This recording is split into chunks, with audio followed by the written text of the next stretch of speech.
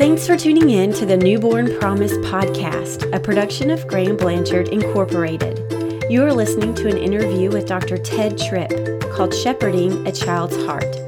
This is part one of a two-part interview. For today's show notes, transcript, and more information about your Newborn Promise project, please visit grahamblanchard.com.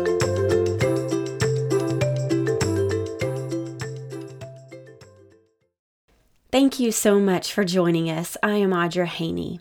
And from the very start of pregnancy, great parents are constantly learning how to best protect, nurture, and enrich their children's lives.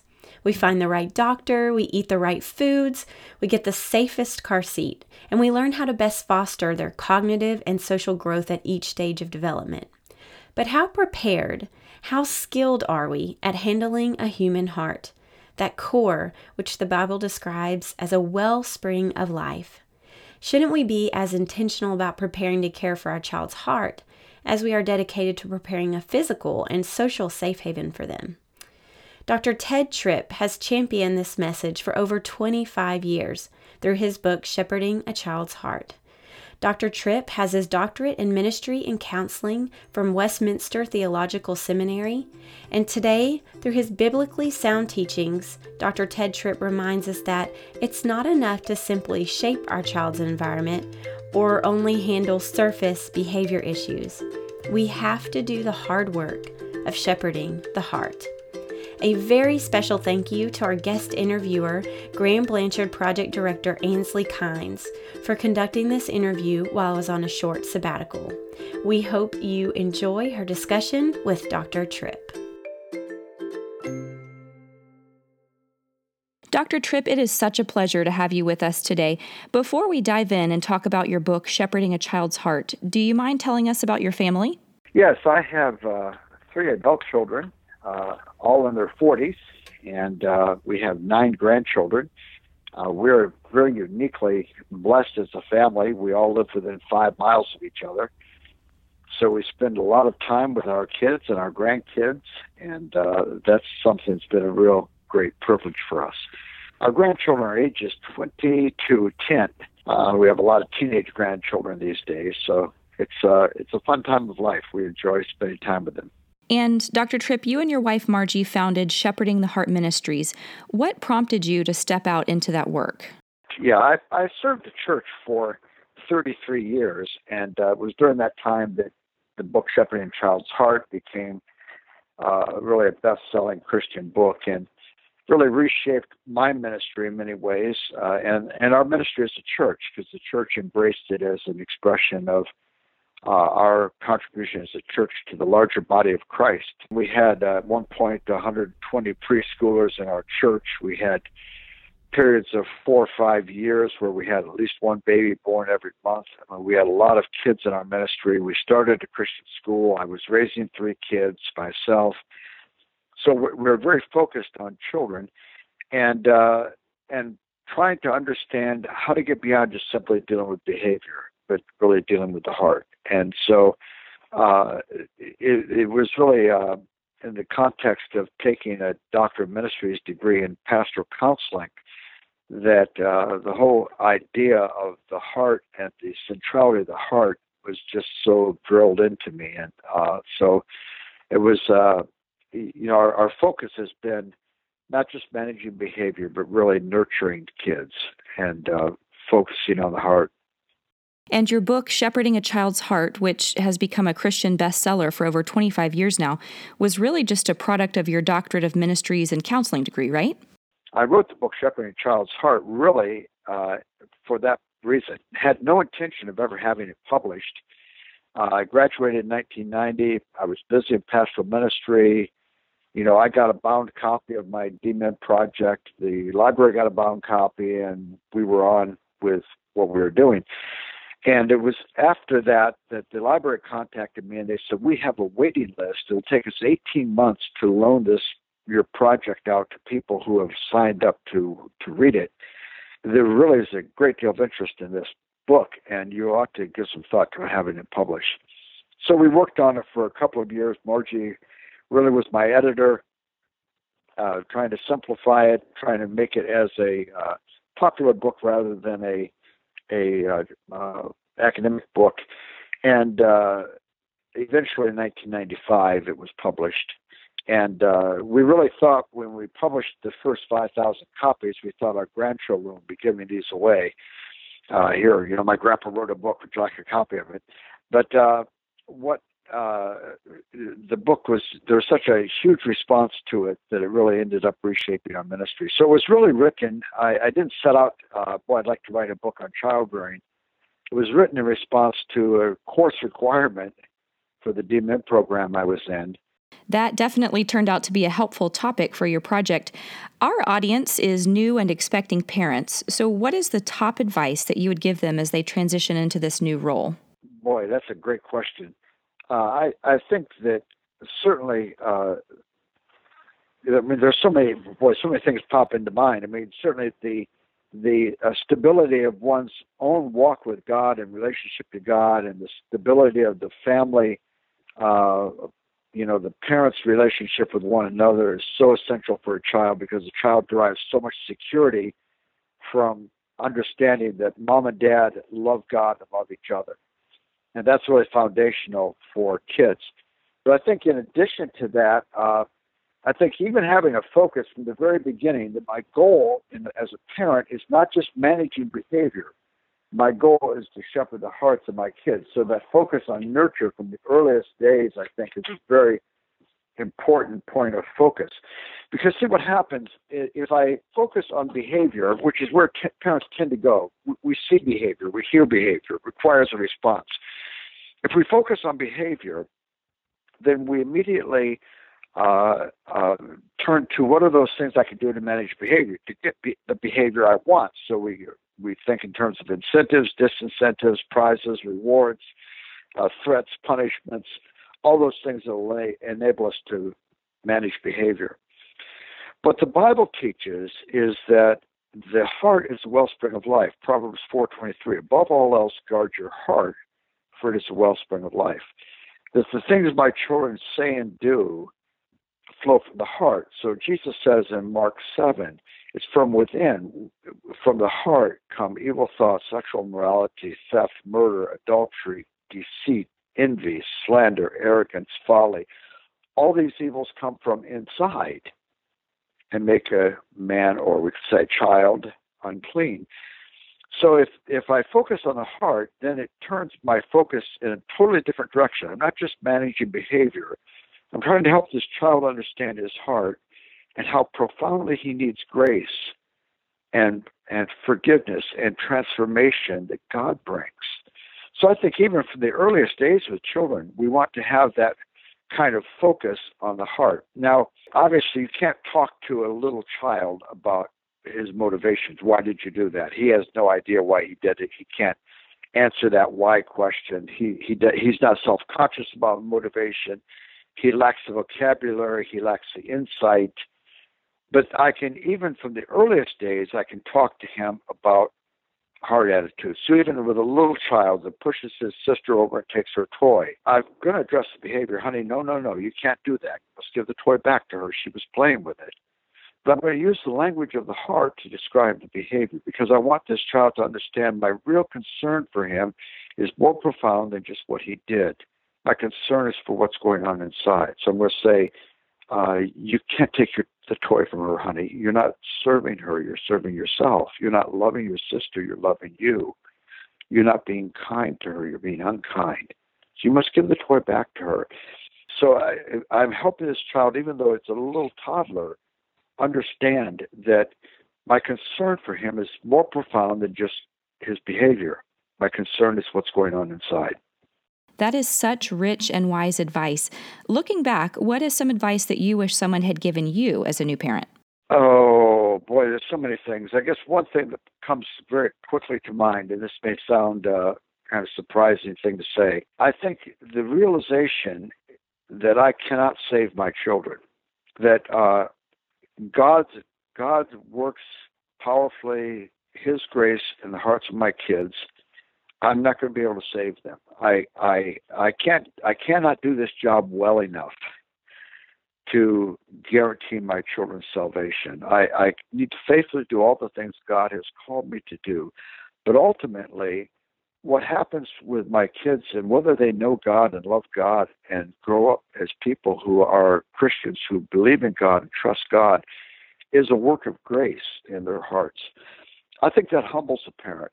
And I think it puts us on our knees, and I think it also humbles us to realize I can't just muscle this kid and get him into the kingdom by the sheer force of my will. I think when I started out parenting, I had very much that perspective. If I get all the things right, if I get it right, if I do the right things, if I train him in the right ways, if I manage my life and our family life and the child's life correctly, then I'm guaranteed that he's going to respond and be a Christian. And I realize that's simply not true. That God's grace, it's the grace of the gospel that saves our kids. It's not our efforts. So I think humbling parents to realize this is a journey where I'm going to be cast on God, on God's mercy for my kids. I'm going to be praying for them. I'm going to do everything God's put in my hand to do. I want to train them. I want to read the Bible with them. I want to teach them God's ways. I want to speak to them when they've done things that are wrong and point them to the need of Christ. But ultimately, I've got to have this position of humility that recognizes it is God who saves sinners. I don't have the ability to reach inside and flip a switch and make my child into a believer. So I think the humility of realizing that is one of the things I wish I had realized from the very beginning. And I think related to that is what I've already mentioned about the heart. That my goal as a parent is not just to manage behavior. Because as soon as I become a behaviorist, managing behavior, the gospel will never be central in my interaction with my kids. I mean, there are people all over this country who are managing their kids and doing an excellent job of raising children who do the right things and say the right things, and they're doing it with all forms of behaviorism. And you don't need the gospel for that. But if I focus this on the heart and their need of grace, then I have no hope but the power of the gospel and the grace of God. And it really shuts me up to that and puts me on my knees to be in prayer for my kids and to be pursuing them in very evangelical ways. Dr. Tripp, what would you say is the biblical role of a parent? Boy, in a nutshell, I would say the biblical role is to shepherd the hearts of your kids. It's to be showing them their need of grace, their need of God, their need of God's mercy, helping them to understand that there are things about us that are wrong because we're part of a fallen race, and it's only God who can free us and deliver us and enable us to know Him. So I think shepherding their heart, those are the things I put on that category of shepherding the heart, I think is the primary responsibility of the parent, not just managing behavior. I mean, obviously, I'm assuming things like food, clothing, shelter, all those kinds of things. Obviously, we need to care for their needs in all those ways. But I think in terms of the parental nurture of a child, shepherding the heart is really a key. And how can that concept play out in everyday parenting? To think through the decisions they make, understand, helping them to understand motivational things. And no one has better resources than a Christian for motivation. I mean, things, for example, like pride rather than humility, love of self rather than love for others, anger rather than peacemaking, hatred rather than love, rebellion rather than submission, envy rather than generosity of heart toward others. I mean, there are so many motivational contrasts that we have in the scriptures that help us to understand human motivation. So I think I want to help my kids understand those things, but also help them understand that it is the grace of God, it's the power of God that enables us to do what is right. I saw a wonderful illustration of that one time with one of my sons. We were at their house. They were having a large party, probably 60 or 80 people at their house. His 3-year-old son got bowled over by some other kid, and he was, upset. And my son said, picked him up, and he hugged him, and he said, it's upsetting when someone's unkind to you, isn't it? And the little guy was quivering lip and nodding yes to his daddy. He said, who can help you to forgive, and who can help you to move on and to be happy today anyway? He said, Jesus. That's right, Jesus can help you. I'm going to pray for you. I'm going to pray that Jesus would help you.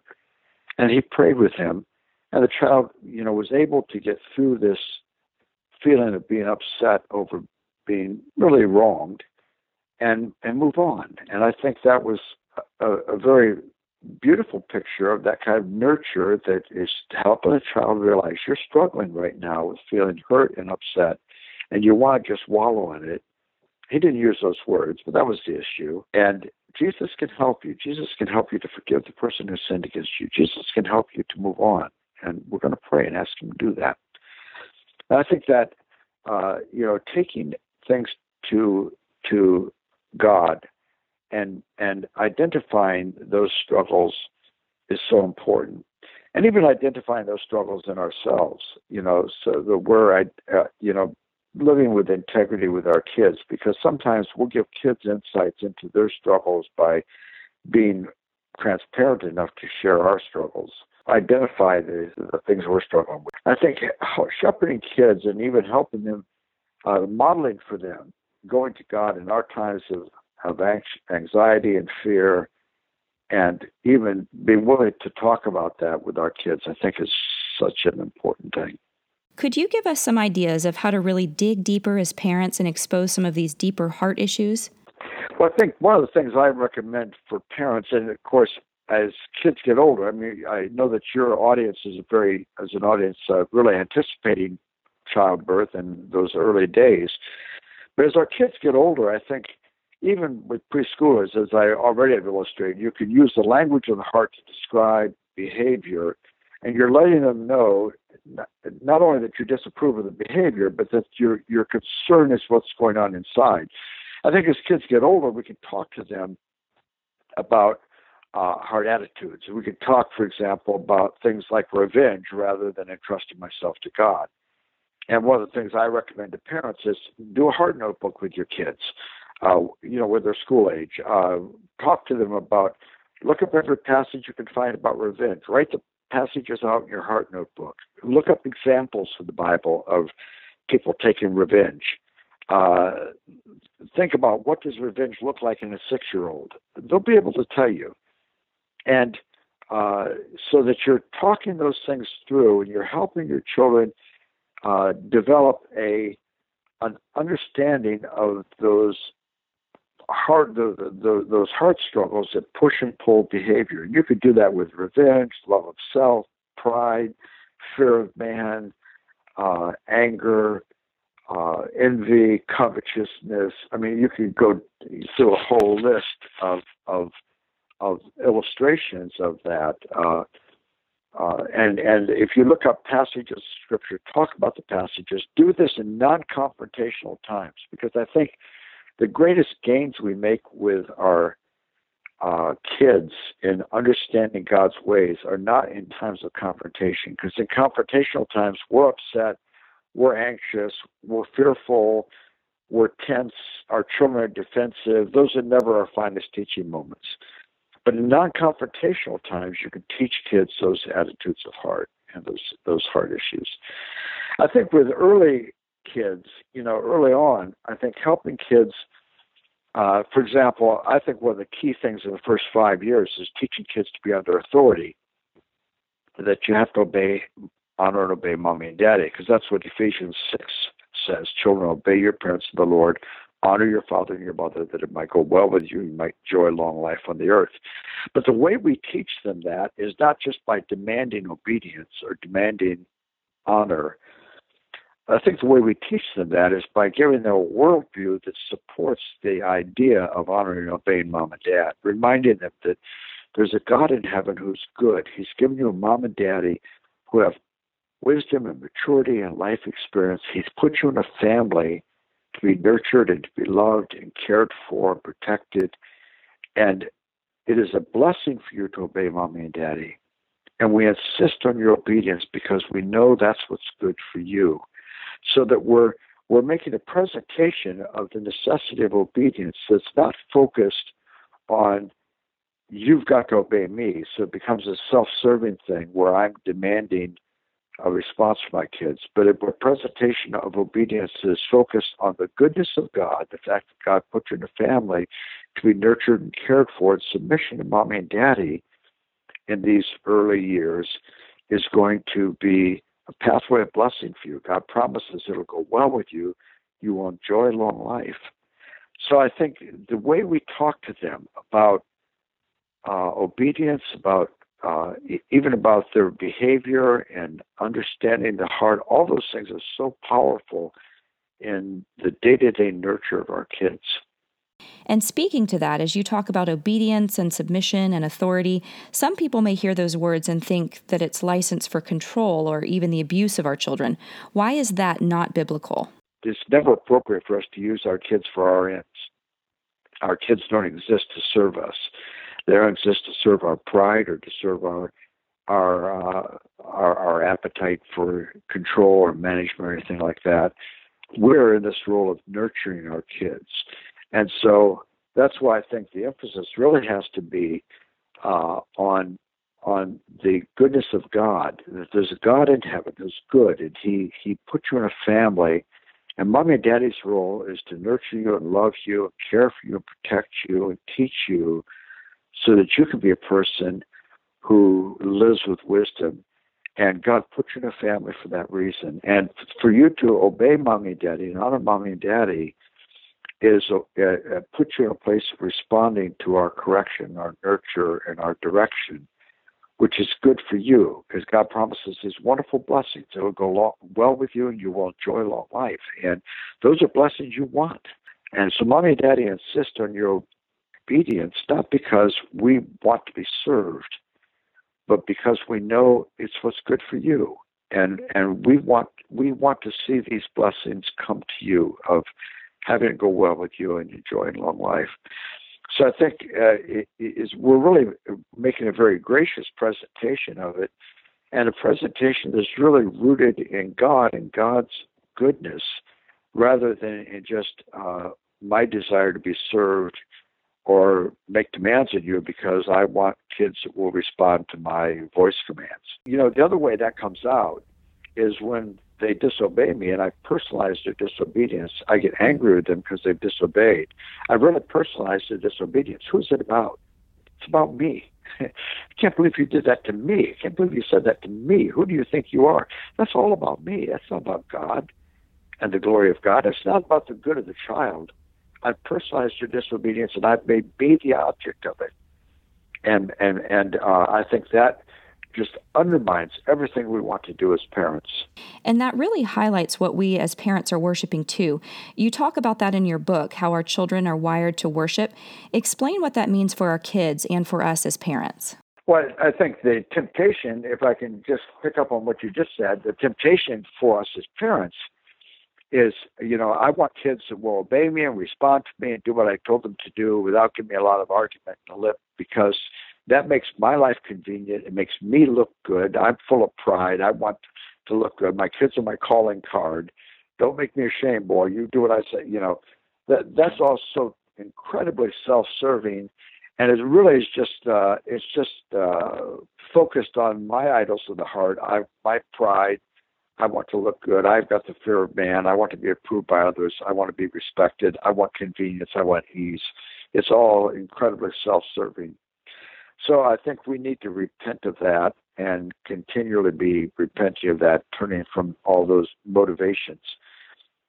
But I think the kids are made for God. We're made for glory.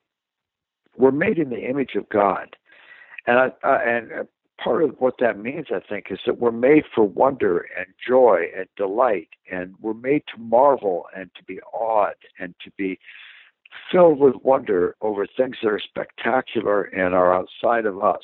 Our tendency is to focus on this very narrow personal idolatry, pride and performance, pleasure and sensuality, possessions, power and influence, all those those things, those tawdry things, rather than see the wonder of who God is and the glory of God. So I think part of the parent's role is to show the wonders of who God is to our kids, so that we're always talking to them about God and how great and grand and marvelous God is. And I'm persuaded that you can engage even little children in that, and just even getting them to allow their minds to imagine a being that is infinite. Now, we can never wrap our minds around that, but we can amaze our kids and dazzle them with that truth that God is infinite in all of his attributes. He's infinitely good. He's infinitely powerful. He's infinitely wise, infinitely knowing. So he's all-knowing. I think, kids can be dazzled by those things and can be drawn into discussions of those ideas so easily. And I think parents miss those opportunities so often because we end up, our focus is so much on managing behavior and telling them what to do and not to do. Stop doing that. Leave her alone. All that kind of stuff. We're not giving a bigger picture of this glorious and marvelous God to our kids. And I think that's the kind of thing we want to be doing all the time with our kids, and progressively. As they get older and older, we do it with more and more complex concepts, or delve more and more deeply into the attributes of God. But talking about God and who God is and helping them to see God in everything is such an important part because it really reaches the deepest needs of their hearts. We're made for joy. We're made for wonder. It's at his right hand that there are pleasures forevermore. Those pleasures of knowing God and delighting in God are inexhaustible. Even eternity will not exhaust the pleasures of knowing God and delighting in God, because we'll never get to the end of the infinitely glorious attributes of God, because we'll always be finite creatures. We'll never fully scope him out. And I think having kids raised with a sense of wonder and awe of who God is such a powerful thing for them, because it's reality. It's the reality in which they live. It meets the deepest needs of their hearts because they're made for God. They're made for God's glory. That is all of part 1 for our discussion with Dr. Tripp, but please join us next week as we share the rest of Dr. Tripp's interview and as we explore our heart motives as parents and examine how we can best link communication and correction in our parenting. Please visit our website for today's show notes, transcript, and more information about Dr. Tripp and his ministry. You can also buy our pre-parenting Bible study for couples and small groups called Your Newborn Promise Project. For our special podcast listeners, you can get 20% off the book and other resources with the coupon code NPPodcast. You can find that at grahamblanchard.com.